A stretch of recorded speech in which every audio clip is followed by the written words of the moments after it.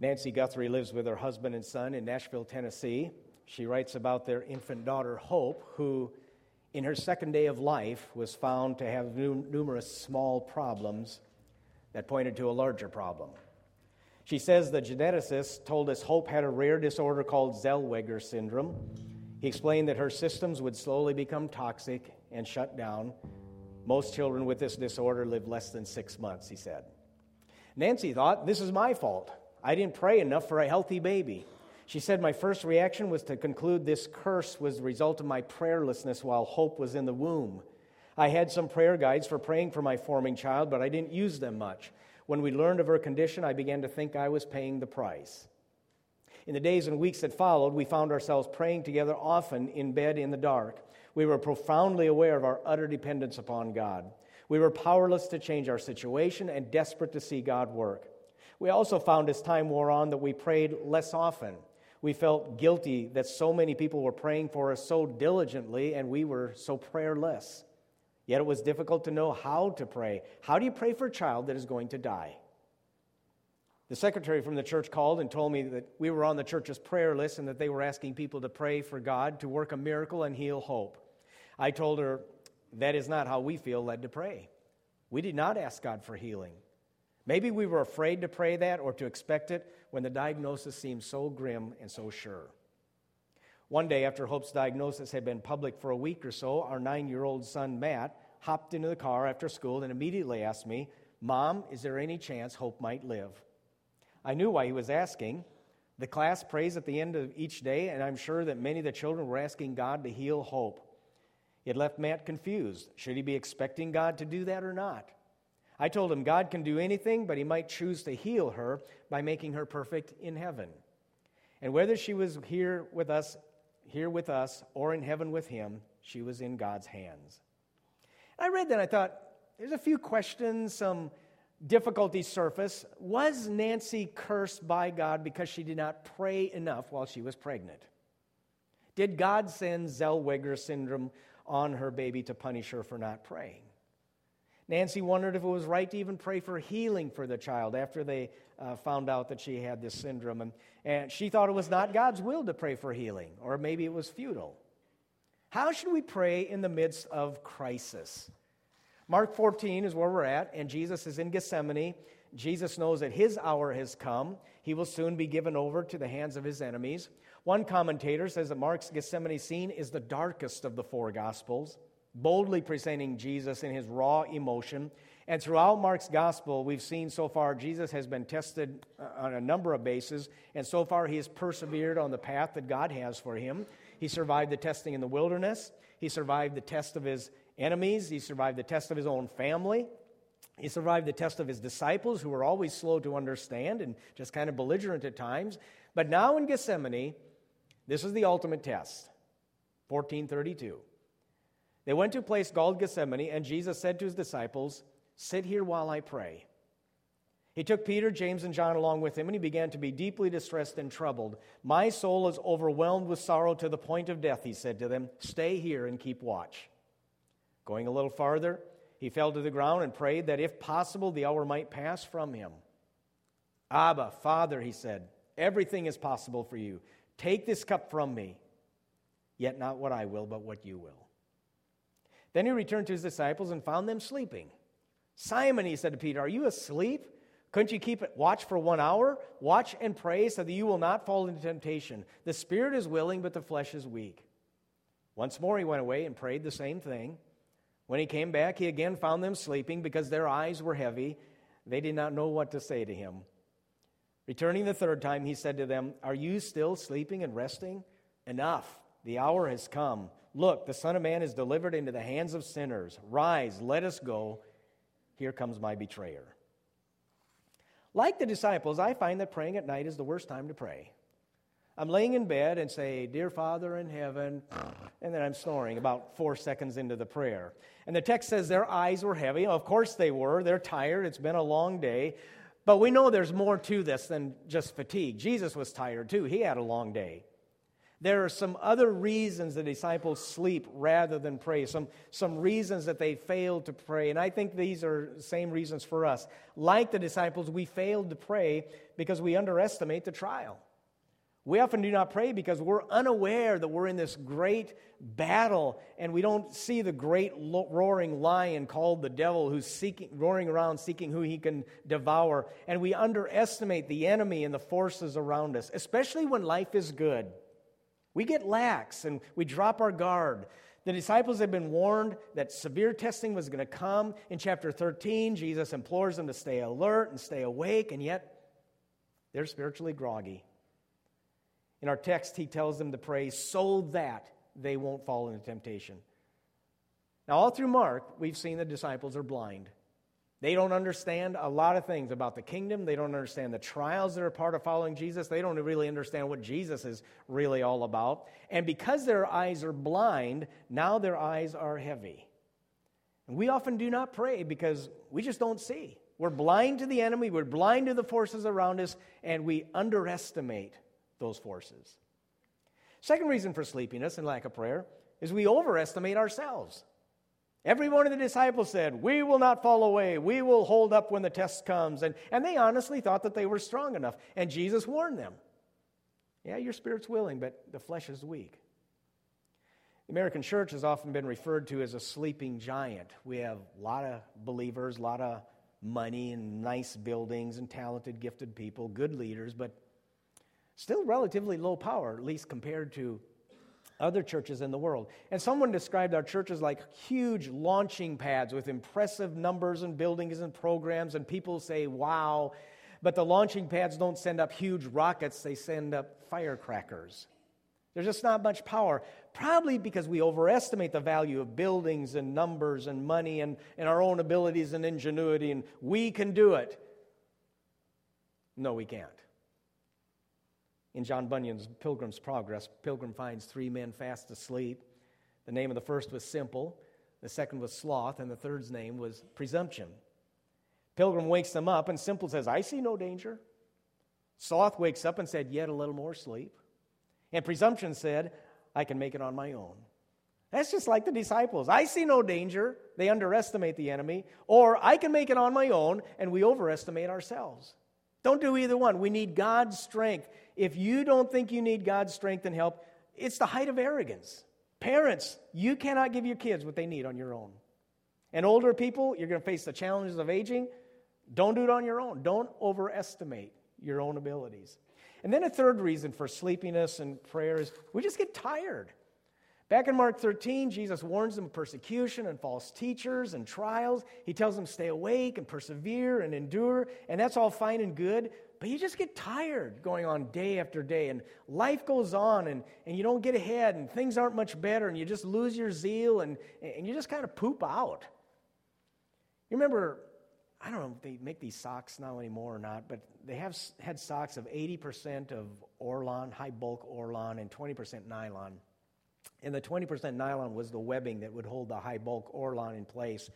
And the Orlon makes them nice and soft, and they look good, and they're comfortable. Nylon is what gave them the strength. And eventually the Orlon in the toes and the heels would tend to wear away, and you hardly ever got a hole in the sock, but the material got very thin, and so you could see through it. And because the nylon is still there, it would hold it together, but the sock becomes pretty ugly over time. Well, spiritual endurance is like that nylon webbing in a sock. Everything else around may go, but it's still there, just holding that sock together. And it might be ugly, but that's the only strength there is. And sometimes prayer is just a matter of endurance, and it can get thin and it can get ugly, and it's just held together by our endurance. Persevere. Now, my focus today, though, is not these disciples and their weakness, although I think that's instructive when we see them. But I want to look at Jesus' prayer for a little bit here, because this is one of the few places in the Bible where we have a glimpse into Jesus' private prayer life, and specifically his prayer in a time of crisis. Now, we all go through crisis. Most of you have been through a crisis already. You're going to go through some more in your lifetime. And when we go through these things, how do we pray? And I want Jesus to be a model as we look at him as he prays in his time of crisis, and how should we pray? How should Nancy Guthrie have prayed when her baby had Zellweger syndrome?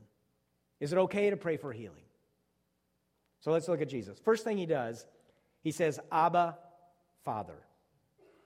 Abba was just a way of a little child addressing his dad. It'd be like saying daddy or papa.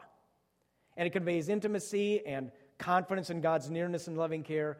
Now, if someone got up here on Sunday morning and said, our daddy in heaven, or hey, pops, that would just not probably go over real well, think it disrespectful. But that's really what Jesus is praying here. It's a prayer of total trust. So like Jesus in the midst of crisis, we can pray trusting God. Nancy Guthrie said when the first night after they received the news about Hope's condition, she said, after my husband David and I were left alone in the pain of the news, we lay in bed and out of our fear and despair cried out to God. We said, we need you, we need courage, we need wisdom, we trust you. And then she said, I think we express trust more out of a desire to trust than a confession of the reality in our souls. They prayed to God, God, we trust you, but they weren't really sure if they really did. Deep down, I think they did. And we are God's children, and as we pray in this time of crisis, we can trust God. If your little daughter comes to you with a splinter in his finger and it hurts, that splinter becomes your concern. And we pray to this Heavenly Father knowing that our concerns will be His concerns. He hurts with us. We can trust Him. Now, Mark uses some unusually strong language to describe Jesus' emotions here. It says, deeply distressed and troubled. He said, my soul is overwhelmed with sorrow to the point of death. The phrase overwhelmed with sorrow literally means surrounded with sorrow. He was engulfed in it. And he fulfills Psalm 55 where he says, my heart is in anguish within me. The terrors of death have fallen upon me. Fear and trembling come upon me, and horror overwhelms me. Now, all of us at some time could pray that kind of a psalm about sorrow and horror and fear. But in the midst of crisis, we can pray honestly. Jesus is just honest about his emotions. Hebrews said he offered up prayers and supplication with loud cries and tears. Someone once called these primal scream prayers. The deepest emotions come bursting out to God. And in Psalms, we see people venting their anger over this evil in the world, or maybe injustice or anger over what someone did to them. And our instincts tell us, when we pray, we should clean up our prayers and make them more presentable. And it seems disrespectful to be angry when we're praying. And yet in the Bible, that's not the case. We're invited to bring our feelings, our honest feelings to God. The Psalms are full of laments, lamenting this situation, lamenting what's going on in the world or in my life. And the laments are not always polite, and they're not even controlled. If you read Job sometime, he just rails out at God for things that are going on. He questions God. And I'll be honest, I've shouted at God. I know many of you have. I've yelled at him. Psalms of lament is just lamenting what's going on. Life stinks right now. Psalm 13 says, how long, Lord, will you forget me forever? How long will you hide your face from me? How long must I wrestle with my thoughts and day after day have sorrow in my heart? How long will my enemy triumph over me? There's times I tell God, I don't really want to pray. I don't like you very much right now. You can be honest. God can handle it. He's big enough. In times of crisis, prayer will be a struggle. Jesus struggles over whether to choose God's way rather than the easier way. And we see here in Gethsemane, probably more than anywhere else in the Bible, his human side versus his divine side, this conflict between spirit and flesh. Spirit is willing, flesh is weak. We could paraphrase this, Jesus saying, part of me is eager and ready for anything, but another part of me is scared, or maybe even selfish. Many scholars will tell you that the battle in Jesus was not fought and won on the cross. The battle within Jesus was fought and won right here in this text in Gethsemane. Is it God's will or is it going to be my will? And by the time Jesus got to the cross, the battle within him had already been won. And when we face crisis, there's going to be some struggles.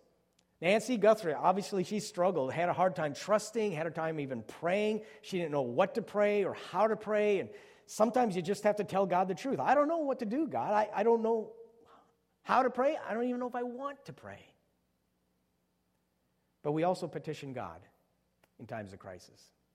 Jesus asks God to change the circumstances. He petitions him. Might there be another way? Might there be a way to escape this horrifying death? He knows that God could intervene and change his destiny. So asking God to change circumstances is okay. I mentioned before the difference between American prayers and third world prayers. We in America tend to pray for protection and healing. We want to avoid trial. We want deliverance.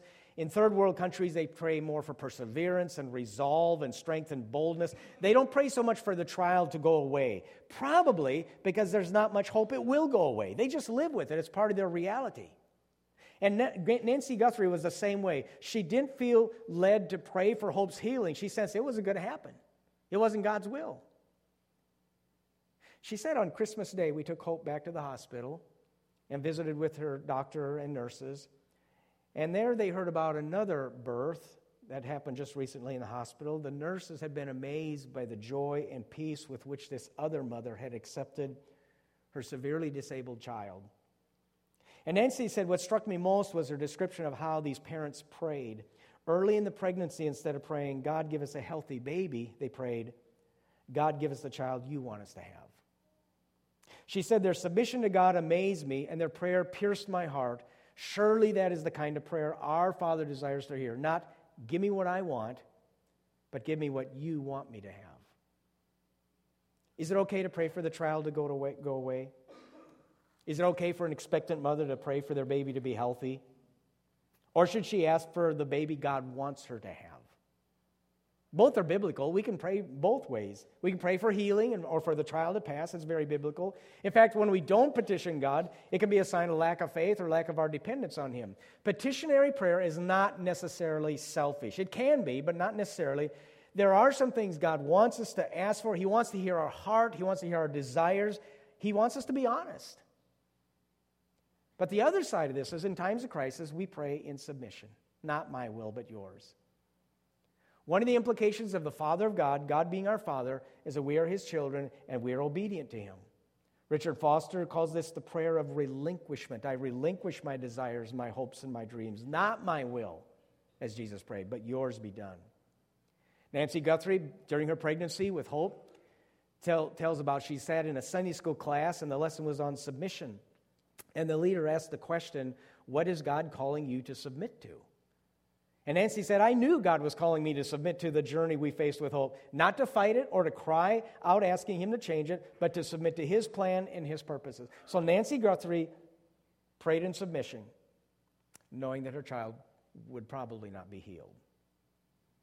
Jesus' prayer was not answered as the human Jesus wished. He didn't want to go to the cross, but He submitted, and power has been flowing through that cross ever since. And we may not want a certain thing, and we may not want to submit, but He's our Father, and when we do relinquish our will to His, power will flow through our lives, just as it did with Jesus. So, number 6, some prayer will go unanswered. In Gethsemane, Jesus meets the silence of heaven. There is no reassuring voice from above like was His baptism. There's no dove ascending. There's no ministering angels that came to Him while He was in the wilderness. A lot of the earlier tests, God provided something, something happened, but here, God is silent. Unanswered prayer is really a misnomer. We know that. God answers prayer. Sometimes it's not with a yes. Sometimes He says no. Sometimes He says later. Sometimes I think He's waiting to see if we're really serious. Are you really serious about this request? But here He says no to His only Son. I ran across this poem by a Confederate soldier. He says, I asked for strength that I might achieve. I was made weak that I might learn humbly to obey. I asked for health that I might do greater things. I was given infirmity that I might do better things. I asked for riches that I might be happy. I was given poverty that I might be wise. I asked for power that I might have the praise of men. I was given weakness that I might feel the need for God. I asked for all things that I might enjoy life. I was given life that I might enjoy all things. I got nothing I asked for, but everything that I'd hoped for. Almost despite myself, my unspoken prayers were answered. Nancy Guthrie concludes her article with these words. Hope spent 199 days with us, and then God gave her ultimate healing. I cannot say my experience with Hope had taught me everything I need to know about prayer. I still feel like a prayer when it comes to prayer because I'm often so prayerless. But I think I've come to a fuller understanding of what it means to pray, Thy will be done on earth as it is in heaven. I want you to pray a prayer with me. It's on the screen. We're going to have it on the screen. I think you will recognize this prayer. Would you pray this with me? Our Father, who art in heaven, hallowed be thy name. Thy kingdom come, thy will be done, on earth as it is in heaven. Give us this day our daily bread, and forgive us our debts, as we also have forgiven our debtors. And lead us not into temptation, but deliver us from evil. For thine is the kingdom, the power, and the glory forever. Amen. Will you stand with us as we continue our worship together this morning? Let's sing it out. My hope is built on nothing less. My hope is built on nothing less than Jesus' blood and righteousness. And I dare not trust the sweetest frame, but wholly trust in Jesus' name. Let's sing that again. My hope is built on nothing less than Jesus' blood and righteousness. And I dare not trust the sweetest frame, but wholly trust in Jesus' name. Christ alone, cornerstone, we can make strong in the Savior's love. Through the storm, He is Lord, Lord of all.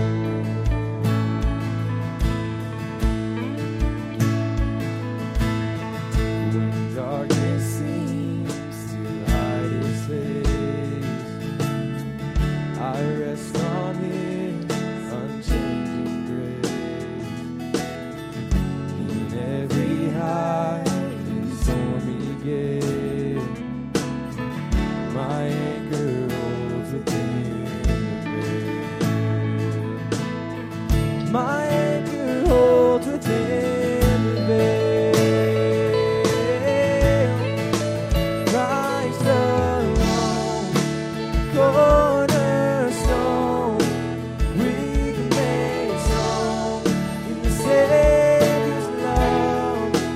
Through the storm, He is Lord, Lord of all.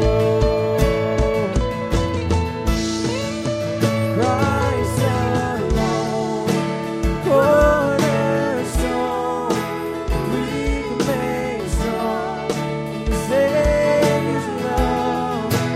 Through the storm, He is Lord, Lord of all.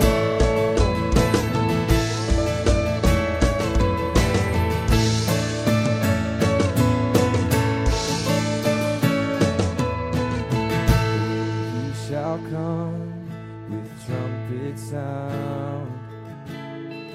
Oh, may I then in Him be found, just in His righteousness alone, faultless stand before the throne, faultless stand before the throne. You may be seated.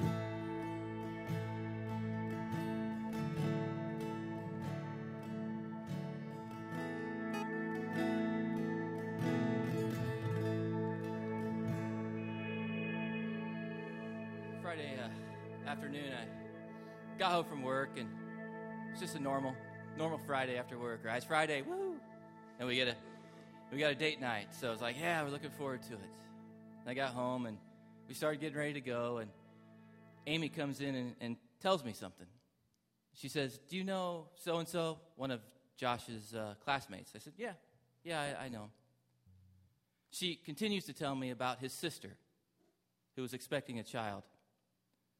And she tells me that when she went in for one of her ultrasounds, that they found some issues, some problems, kidney issues, lung issues. And Friday, this young woman gave birth to this little baby girl. They put her in her little, what do you call that? I don't have any girls, so I don't know what it's called. Little headband, right? Little sparkling headband, little cute dress. They named her Paisley. Took a picture. Hour later, they said goodbye. And I think as Amy was telling me, both of us, I'm not an overly emotional guy. I'm pretty even-keeled, but I think both of us just kind of, because we'd been there.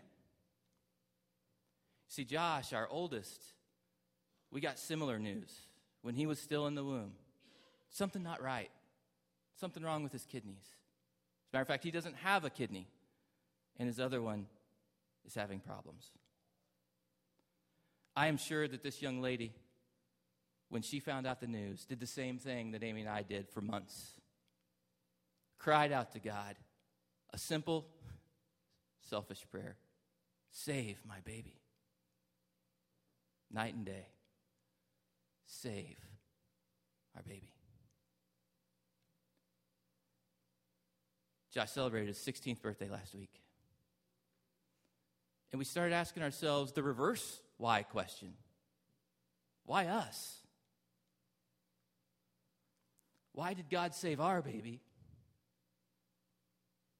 and not this little girl? The answer? We don't know. We don't know. Is it because we prayed some magical prayer better than she did? And the answer is no. Do we have more faith than she does? The answer is no.